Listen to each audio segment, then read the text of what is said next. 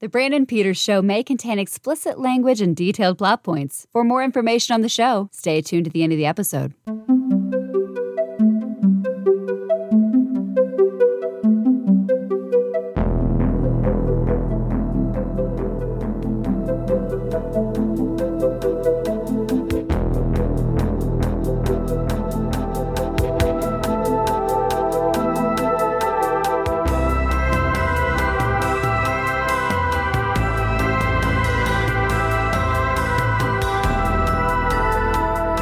And now, here's Brandon. Well, welcome back to Old Teen Show. I'm Brandon, and this is my classmate, Jessica. Hey. Hello. This edition of Old Teen Show covers the first and only season of the short-lived 1992 show The Heights, the story of a local rock band of 20-somethings called The Heights, living in a suburb called The Heights. The show is called The Heights. Today we are discussing the 6th episode, Fear of Heights, or as I might like to say, I know what the B in Betty B stands for. Jessica, what's going on with The Heights this week? The group is visited by an old friend and classmate who is now a successful musician. Dizzy aims to tell Jody's mother the big news. All right. I didn't pick up the director name. It's not listed on IMDb. So it's written by Eric Roth and Tony Spiridakis. I have to say, before we diss the characters stuff, this episode has frickin' Jill Shoelen in it, playing Betty B. I am a huge fan of hers. So I was very excited. I was like, oh shit, she was in the Heights? Like I missed this. She's a big final girl horror person. So she was in like the original Stepfather, Cutting Class, which is like Brad Pitt's first film, The Curse 2, Popcorn, the Robert Englund Phantom of the Opera, and she also did that Babes in Toyland TV movie with Keanu Reeves. And this was the year before she did When a Stranger Calls Back, the sequel to When a Stranger Calls. So I was pretty stoked right away when I was like, oh, I know that raspy voice.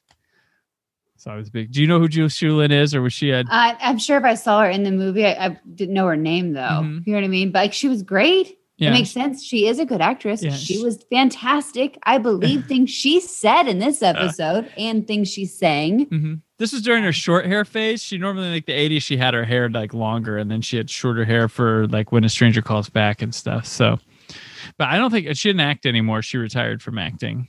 And I have, I was geeked out like Jimmy O, who guests on this podcast here and there. He was telling me one time he went on like some sort of, I think it was him, but he like went on some like sort of camping trip with some friends, and they brought a friend along. It's like, why do I know this fucking person? Why? It was Jill Shoelen, was on the camping trip. But wow. So he's like, yeah, I know her. I was like, shut up, Jimmy. Shut up. But yeah. So yeah, that was a funny story. But yeah, Betty, who was a shy, nerdy girl from school, is now a famous musician. You guys should have been hanging out with her, The Heights, I guess. I still didn't understand that part. I'm like, so you all were classmates, but one person just randomly did her own thing and got discovered? Yeah. And went after it? Was she older? Like, I don't understand. I think same age. Cover more backstory. So we're not like we already know. They wanted to say, hey, somebody they knew that got famous is coming to town, but they're not good friends with her, but good enough that that person would look them up when they came back to town, but not yet try to help them out musically. Right. It's an interesting thing they're trying to weave here. But she was successful enough to have 2 albums. Mm-hmm. So she was so successful that during the second album, which is how it typically goes, the producers are trying to change her. Yeah. Change her image, change her look, change her voice. We want her to sell out. Yeah. Yeah. But like, so they have this rehearsal. Of course, JT's like trying to hit on Betty when she comes and show off and shit. And he's like overdoing it. And probably like, oh my gosh. They're all making fun of him now. Like, yeah. Hey, what are you doing? Like, is he going to wear a vest? Oh, $5. He wears the vest. $10. He's going to try to hook up with Betty. So funny. He's wearing his vest. He's trying, solo. funny enough, this is my favorite JT episode we've had so far. Like, it's because they clown him. He's ridiculous, and then he has a decent moment later on. But Betty does come to the rehearsal, and she is wearing like the most super 90s hat. Like, it looks like the Nintendo 64 logo, like colors and shit. Yes. I was like, what in the world is that? But she plays with them. It's a song by Alex called Joanne. Yeah. Did you like that song? Or it was better than a song for Dad. It was. I don't like when people are like, hey, you guys can, like when Betty's like, go ahead and start playing. I'll just catch up. Yeah. This isn't like you hear chords and you know what chords to play. All of a sudden she just knew the words to the song. Oh yeah. And I'm like, dude, okay. You heard him say 3 lines and now you know the entire song. Yeah. I don't like that part. Right. Yeah. But she did take JD's guitar and he's like, hey man. She's like, I think I can handle it or whatever. She's sassy. She's sassy. Put JT in his place. But then she's like, oh, who wrote this? Who wrote this great song? Who is this boy? Steal it. Yeah. And then she takes her limo to drop them all off at home. But like Alex is left with her alone. Like they drop Rita off and it's like, I'll drop Alex. And like he's like a fanboy of her somewhat because he's talking about stuff and like Betty snuck into one of her concerts at one point, I guess. Right, yeah. Really was moved by the music. Right. Yeah. Dude, are you hitting on her, dude? Yeah. Also, Rita, are you an idiot? Who leaves their boyfriend alone with like a former untrusted former best friend? Now famous. Yeah. Yeah. And it's like, and they have this moment in the limo where she's like, I liked your song. I want to work on it. Let's play around on some songs together. But let's not tell Rita about it until they come up with something good. And my thing with that, the way they play this, like this little, like, let's keep a secret thing is very much like an adult man who's like a pedophile talking to a child about a secret. I'm like, it's like this isn't like dirty. She's talking to Alex like he's like 6. It's like we don't tell mommy. Okay, like we're gonna do some music. It was a little like way over here. He ain't dumb. Girl code. First off, you do not sneak around your girlfriend's back to hang out with her friend. I don't care what it's for. I don't care if you're planning her surprise birthday party. There needs to be another witness. Yeah. Especially again that she's famous and has a limo and right isn't trustworthy. Probably it just seems weird. Yeah, like their whole whatever happened anyway because she must have went off, got famous, and then just pieced out and didn't care about him. And yeah, well, I mean, right away, like he goes to her fancy loft apartment, and Rita and Jody want to go surprise Betty there, but they can't get by the lobby, and so they go to a payphone to call, but then they see Betty and Alex leaving. And they're like, ooh, because she like puts her hand on his back. It's like, which they wouldn't like let her know or like let him up in the lobby of the hotel. But when you call and go, Betty B, please, like, here you go. Like, okay. So that's fine. Yeah. Why wouldn't you? Whatever. That's continuity stuff. That's fine. Yeah, the story doesn't matter. We have an hour. Yeah. We have 40 minutes to tell this. Come on. Yeah, this hoe walking around with Alex now. Yeah, and then like Alex comes to band practice the next day, and she's like, Rita's like, I'm not feeling well. Bye. Well, Alex lied to her. He's like, I'm going to be at home writing. So she's like, okay. Right. She caught him red-handed. Yeah. But Rita then talks to, of course, Hope and Jody about it. I think at the thrift store, was it? Or en route to the thrift store. Yeah.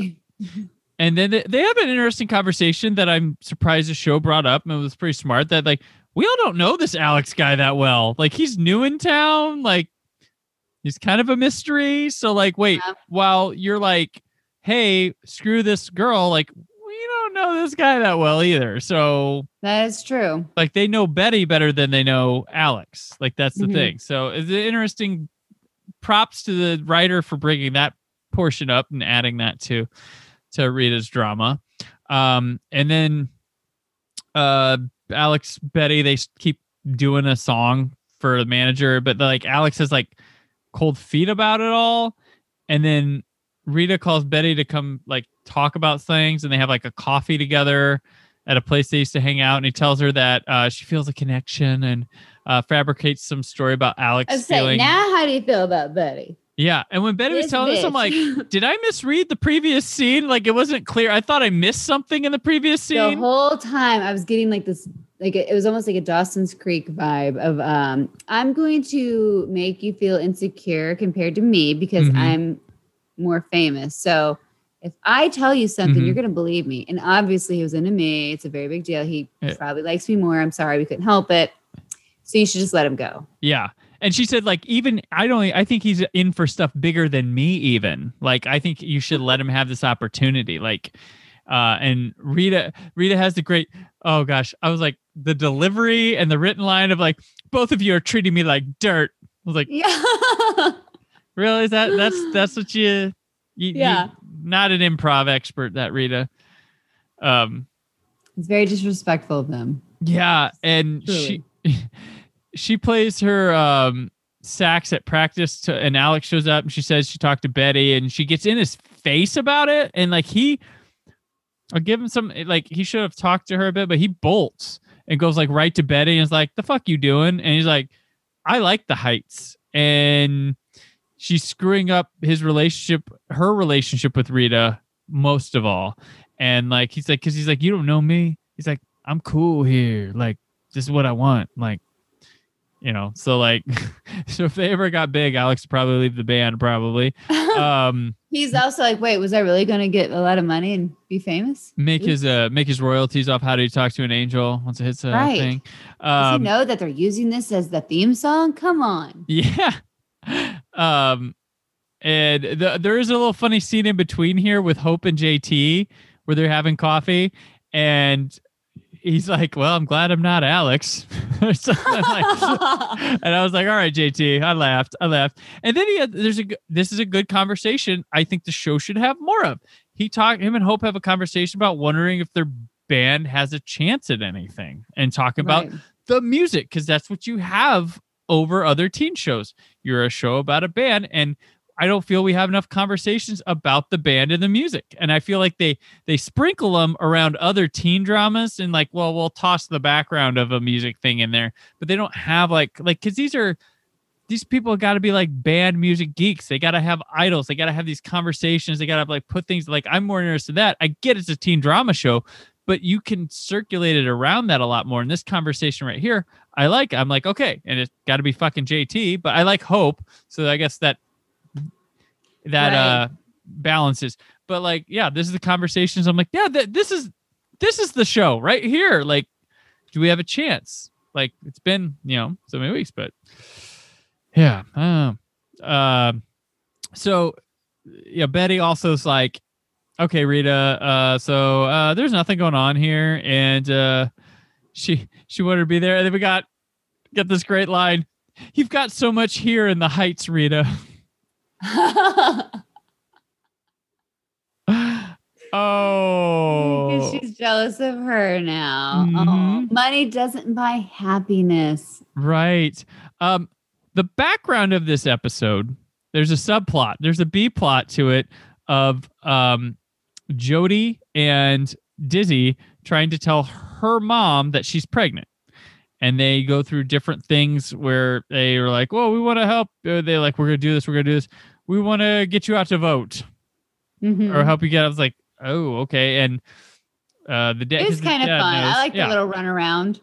Yeah. And I like Jody's dad is really nice. And he knows. Jody's got the parents, I guess, for the show. Rita's parents are just kind of bad actors and exposition machines, but there's a real heart to Jody's parents. And the mom knew, and she's like, I'm glad you told me. And then she's like, goes in like the back room, like, fuck, god damn it.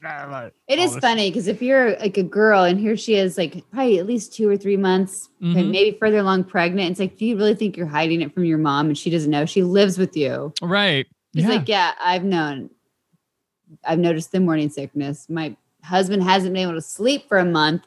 Yeah. Y'all knew. No one talked to me about it. That's fine. It's fine. Right. Oh my gosh. She was not fine. She was, you don't betray mama. No betrayal of the mama. Be honest. Mm-hmm. Oh gosh, but yeah, so good. And it all wraps up with the Alex-led song. It's like something about "I'm Afraid of Fading Away" or something like that. I could not find a listing for this song. The only thing I noticed was that when they were kind of writing this together, it was Alex and Betty, right? Right. And Betty's like, "Oh yeah, and get some I think it was Betty that was saying, and add some harmonica in there, blah blah blah." Mm-hmm. And then we see Rita playing the harmonica during this song. I don't know why. Maybe I was like, "Oh." I got a big chuckle because the first time he says, like, "I'm afraid of fading away," Betty literally fades away on screen. In the music video, like, cause they're showing like the black and white, you know how they try to music video it. Betty fades away as he says it. I was like, oh my. I like that was the chef's kiss, like, right? That's what they say. Oh my gosh. It was just brilliant. And then Alex, he's open with Rita and says shit, and she says to remember that besides it all, that they're friends and they need to talk through things. So they have a nice conversation. Mm-hmm. And everyone's happy. I think there's no drama left. There's some people that didn't really make a appearance. They were kind of there, maybe in the background, but yeah, Alex. Did we hear from Lenny and Stan at all? I can't even think what they did in this episode. Just background and band practice.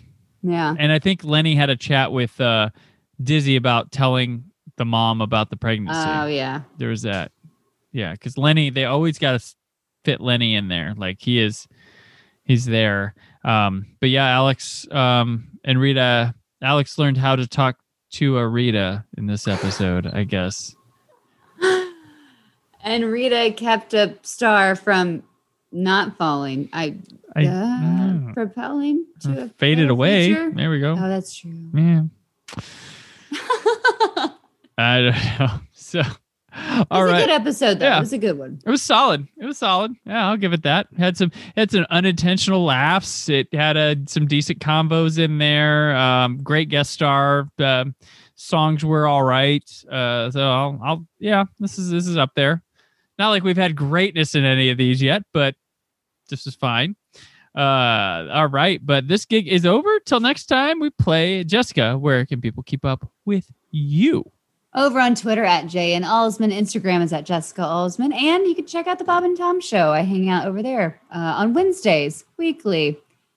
All right. How about you, Brandon? Where are you at? Well, I'm on Twitter and Instagram at Brandon4KUHD. My written work, that's at whysoblue.com. And there's more from the Brandon Peters Show this week. But until then... Brandon, how do you talk to an angel? All right. Well, you go outside, you look up, you see like maybe the moon's outside. So it's nighttime when I'm going outside and see like these twinkling things up there. I grab my superpowered net, and if one of them falls, which it surely will, I grab it and I pull it up. Take it out, and look at it, and I toss it back up into the sky, just look at the stars, just like I would if an angel wanted to have a conversation with me. Thank you for listening. The Brandon Peters Show is a Creative Zombie Studios production. Produced by Brad Shoemaker and Brandon Peters. Written and edited by Brandon Peters. Announcer vocals by Jessica Alsman. Theme song by Metavari. Web design and show art by Brad Shoemaker with Brandon Peters.